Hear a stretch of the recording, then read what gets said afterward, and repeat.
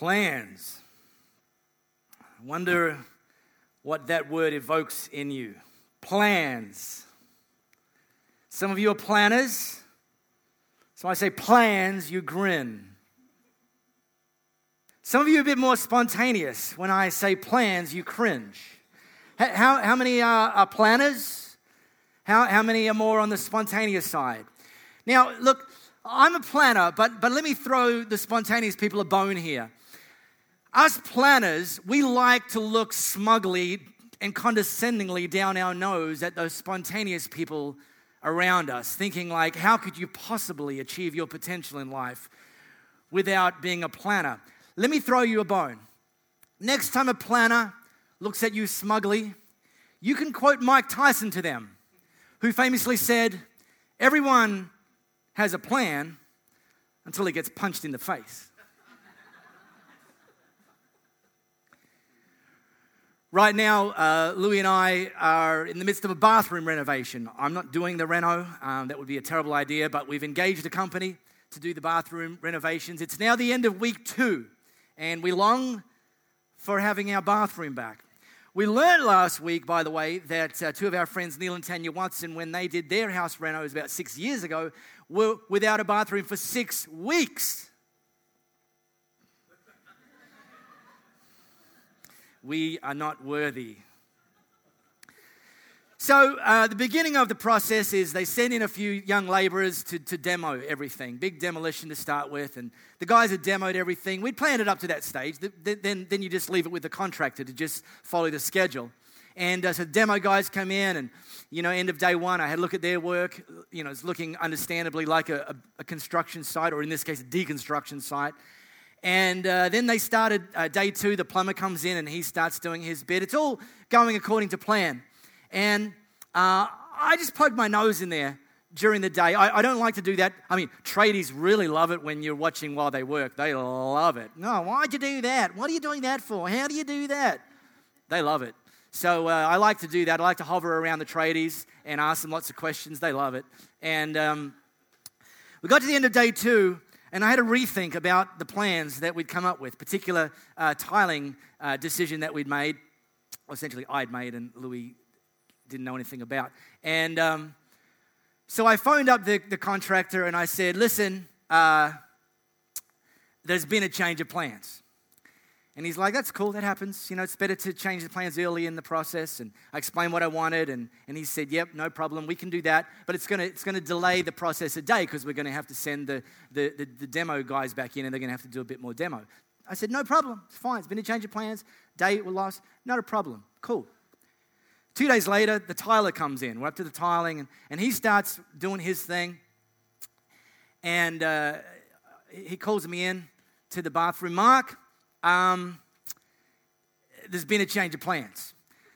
We discovered that the walls aren't quite straight, and one side of the door frame's plastered, the other one's not, and we can fix it, but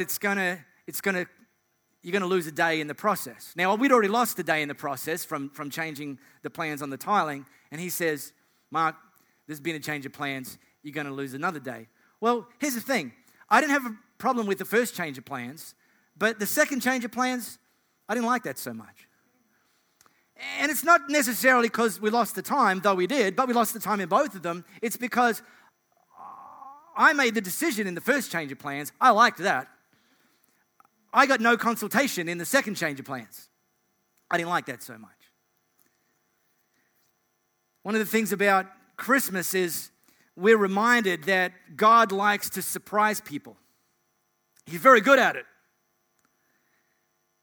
What he's not very good at is consulting us before he changes the plans. I wonder what the phrase, there's been a change of plans, evokes in you. And I think it evokes a different thing depending on who's changing the plans. It also evokes a different response depending on whether the new plan is better or worse than the old plan. A couple of months ago, I was competing in the Duathlon World Championships in Adelaide, and I'd gone there early, about 5 days before the event. Team Australia had functions, and you had to get set up, and I wanted to settle into routine before the race day and all that sort of thing. So I went there. I was there on the Wednesday morning.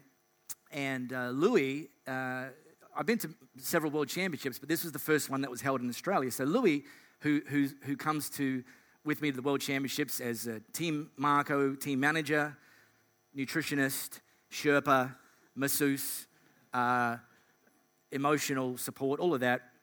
She came as well was coming to the Adelaide World Championships event. But in this case, her mom, my mother-in-law, and her sister, and also our little 15-month-old nephew, they thought they'd take the opportunity to come and support Uncle Mark as well. So it's pretty cool. It's not a very good spectator sport, triathlon and duathlon. It's like,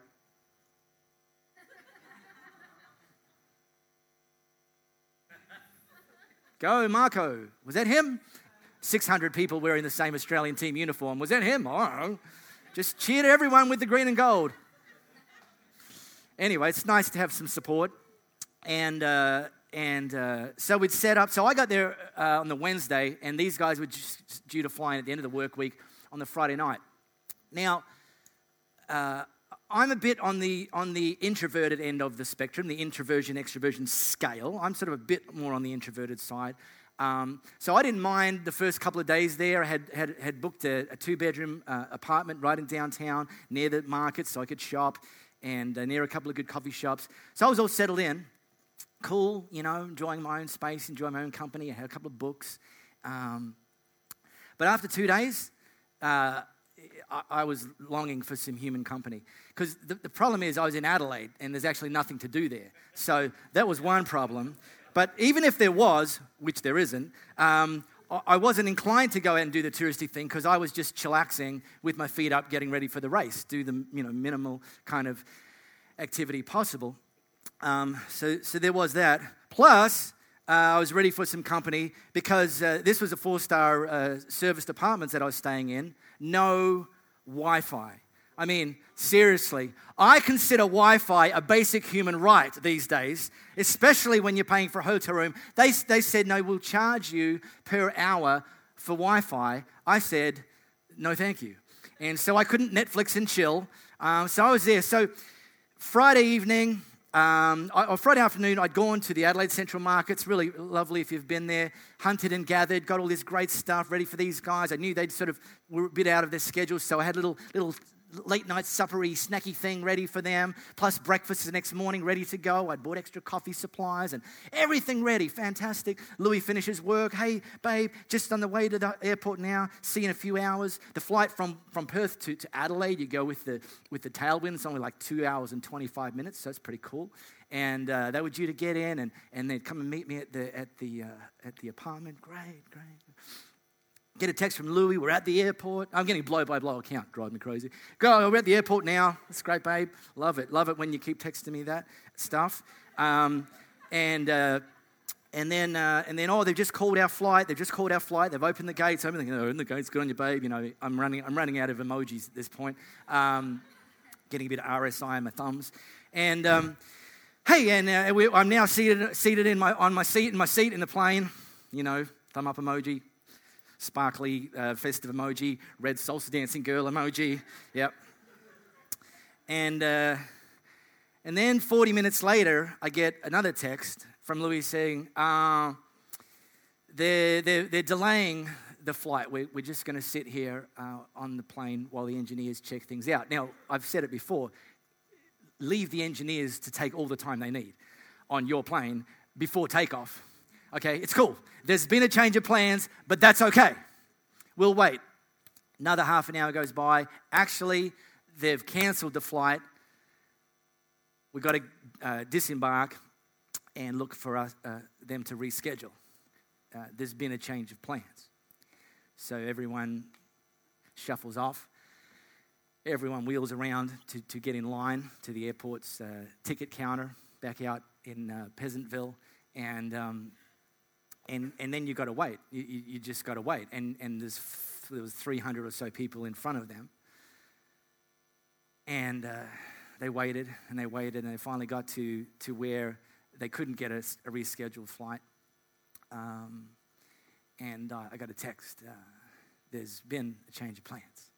we're no longer coming to support you in the World Championships. Well, I didn't like that so much. I liked Plan A. Plan A was good. Plan B sucked.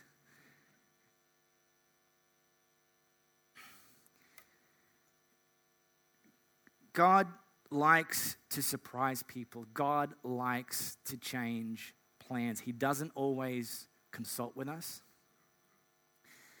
Faith comes in where we have to trust that when God changes plans, that the new plan is actually better than the old plan. So I want to jump in the Wayback Machine and take us back 2,000 years to a moment in history where God changed someone's plans and changed them quite dramatically. Luke, a doctor at the time, wrote this account. In the 6th month of Elizabeth's pregnancy, God sent the angel Gabriel to the Galilean village of Nazareth to a virgin engaged to be married to a man descended from David. His name was Joseph, and the virgin's name, Mary. Upon entering, Gabriel greeted her. "Morning! You're beautiful with God's beauty. Beautiful inside and out!" Exclamation mark. "God be with you." She was thoroughly shaken, wondering what was behind a greeting like that. But the angel assured her, "Mary, you've nothing to fear. God has a surprise for you. You'll become pregnant and give birth to a son, and you'll call his name Jesus. He'll be great. He'll be called the Son of the Highest. The Lord God will give him the throne of his father David. He'll rule Jacob's house forever, no end ever to his kingdom." Mary said to the angel, because here's the thing, when God changes the plans, the first question we like to ask is, how? I want to know, I want to understand before I agree. Sometimes he answers, sometimes he doesn't. "I've never slept with a man."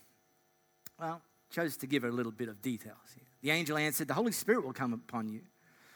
The power of the highest hover over you. Therefore, the child you bring to birth will be called Holy Son of God. And did you know your cousin Elizabeth conceived a son, old as she is?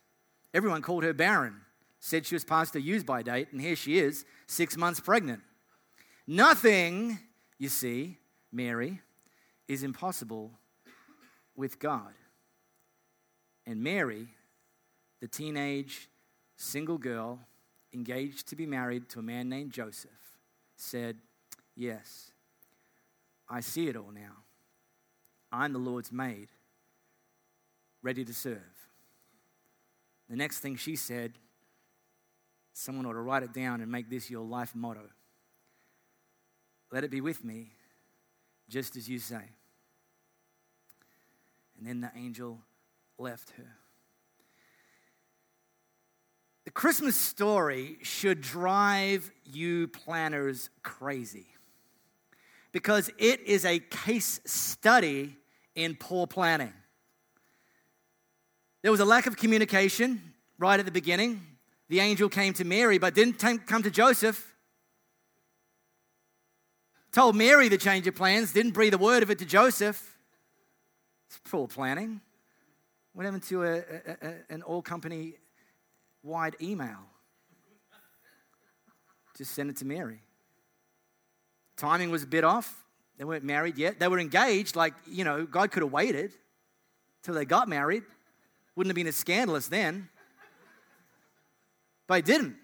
So, no, sorry, Mary. Now works for me.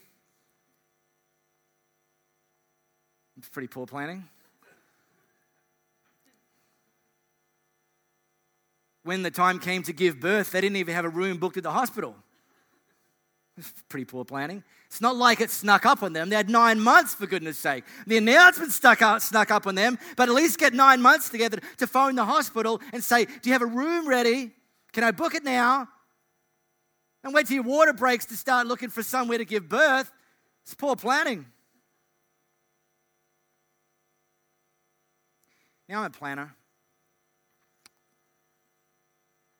One of my favorite lines from the A-Team, some of you have no idea what that television series was about.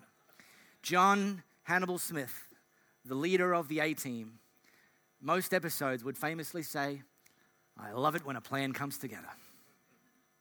I love when a plan comes together. So do many of you if you're planners. But here's a warning leading up to this Christmas, and it's a life warning. Don't ever let your plans be so concrete that they get in the way of God's purposes. Because God likes to change the plans.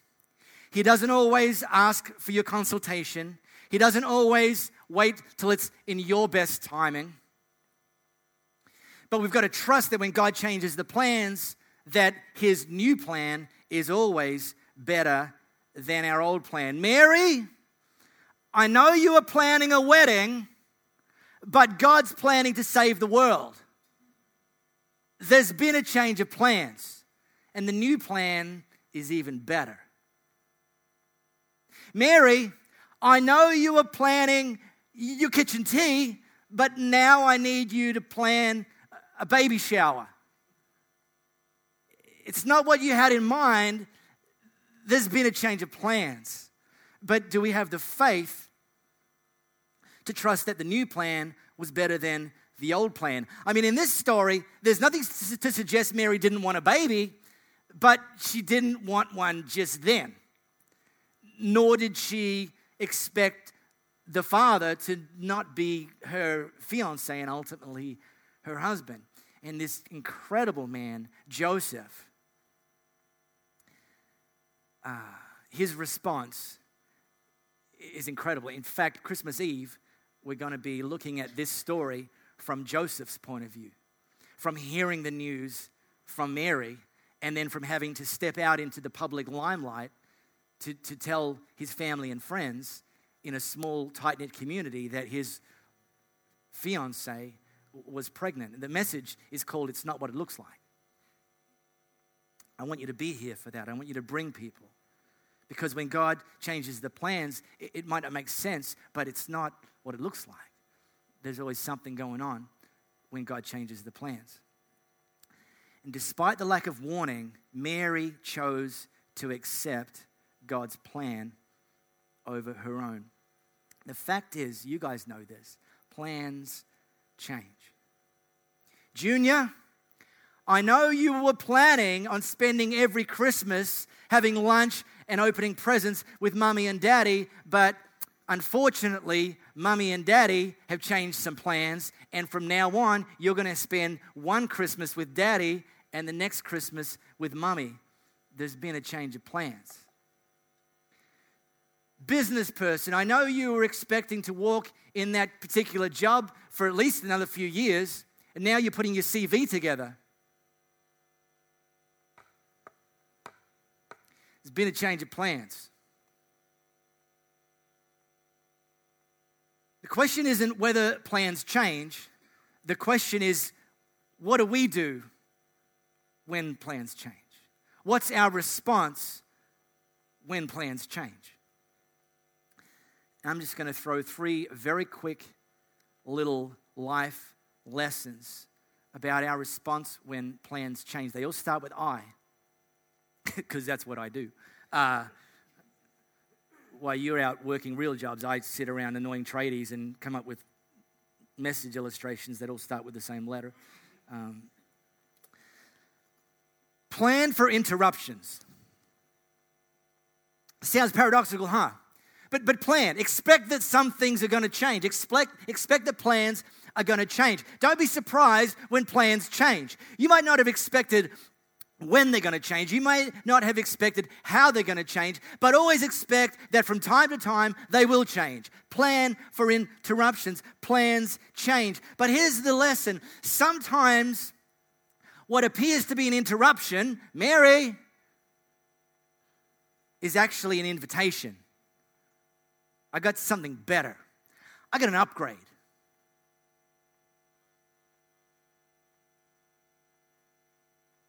Seven years ago, I got fired leading a church. I didn't know nothing scandalous. I didn't make some teenage girl named Mary pregnant or anything like that. God did. I mean, he still got his job. No, nothing scandalous like that. Anyway, But I got fired from a church, and the church that I was leading, Louie and I, we went all in. We moved. It was interstate. We sold up here. We moved. We bought a house. We went all in. No plan B. That was plan A. That church leading there. We bought the house. We thought we were going to make the babies, buy the chickens. It was the forever plan. Plan A, no plan B.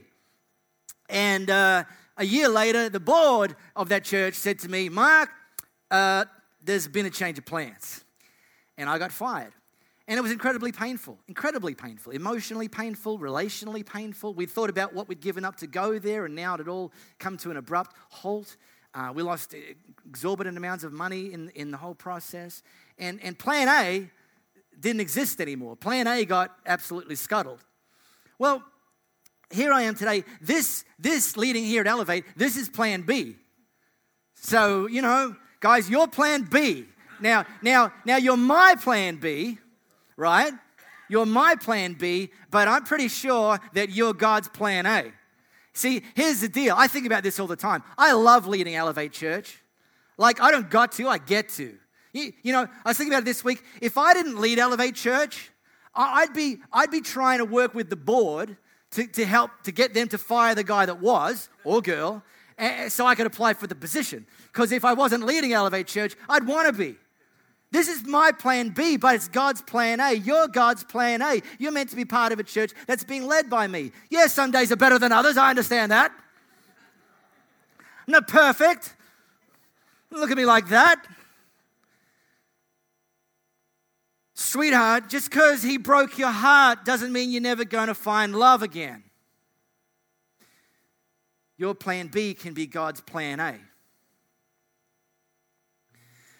Business person, just because you got fired doesn't mean your destiny's done.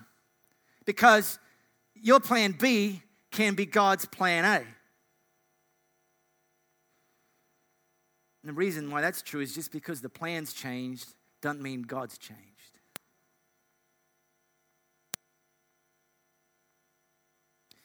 Plan for inconvenience.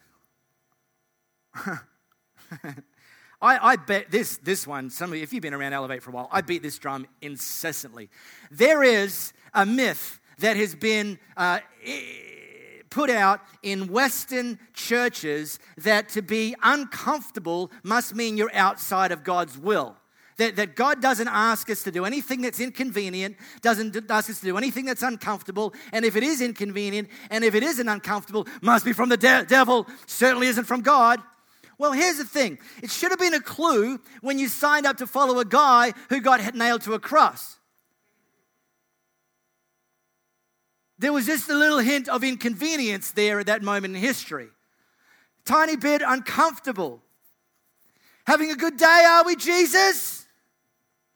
Boom.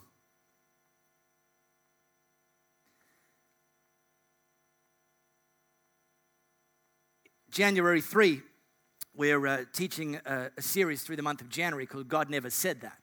January 3, which is Louis and my 18th wedding anniversary. And by the way, we will be here. Exactly.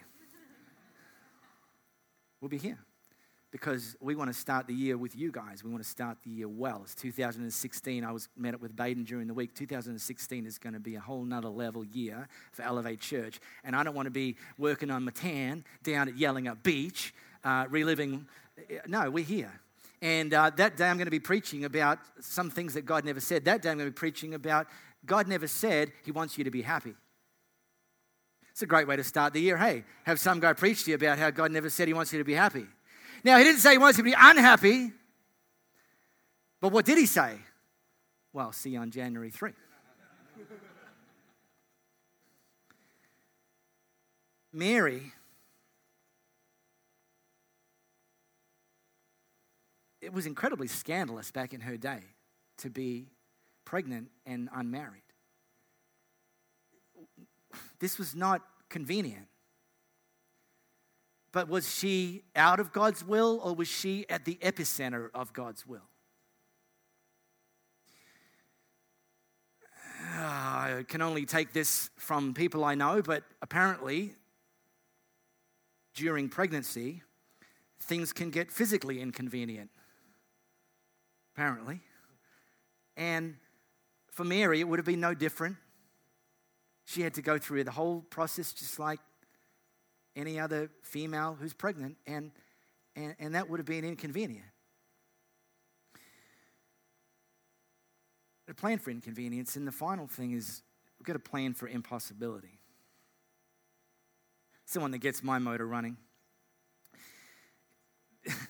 Because Christmas is a cosmic announcement that there's been a change of plans. And Christmas is a cosmic announcement that nothing is impossible with God. And we're both coming to the Christmas Day thing. It's just called Christmas Day. We're coming to Christmas Day, but we're also coming towards the end of a year. And I know some of your stories, and I know some of your years didn't turn out the way you had hoped. I know some of you, they turned out better, but I know some of you are still waiting for the upgrade. I know some of you are still waiting for breakthrough. I know some of you have been wrestling with some health issues throughout this year, and you're still waiting for God to come through and take your health to a whole nother level. I know some of you have been working on some financial breakthrough, chipping away at debt, and yet sometimes it feels like 2 steps forward, 3 steps back. Some of you have had some relational hits this year that you didn't expect, that you didn't see coming, that weren't your plan A, that scuttled your plan A. Some of you have had some career hits, some business misses, some things go wrong. And I really feel God wanting to tell you now that as you cross over from 2015 into 2016, that the word for you to carry into 2016 from God is that nothing is impossible for God.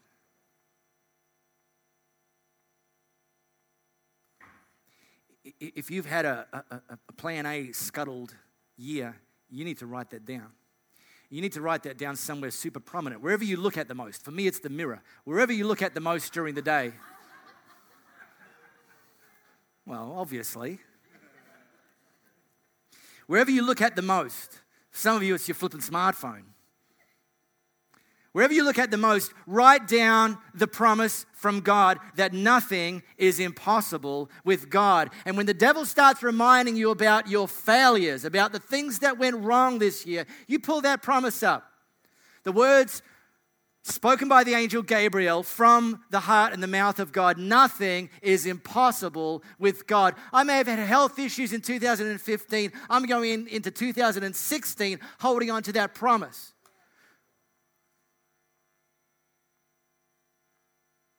I'm crossing over from one business setting and I haven't yet taken hold of the next one.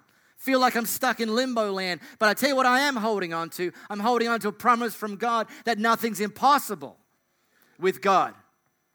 I'm holding on to my CV in one hand. Got to give God something to work with. And hold God's promise in the other hand. You know, the greatest invitation that Jesus ever gave was the invitation where he said, "Come follow me."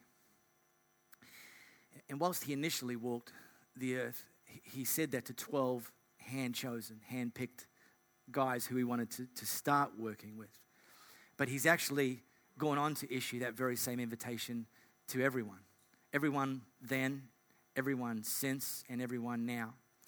And he issues that invitation to you this morning.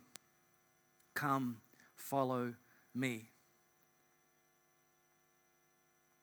And we want to give you an opportunity right here, right now, to actually respond to that invitation to Jesus.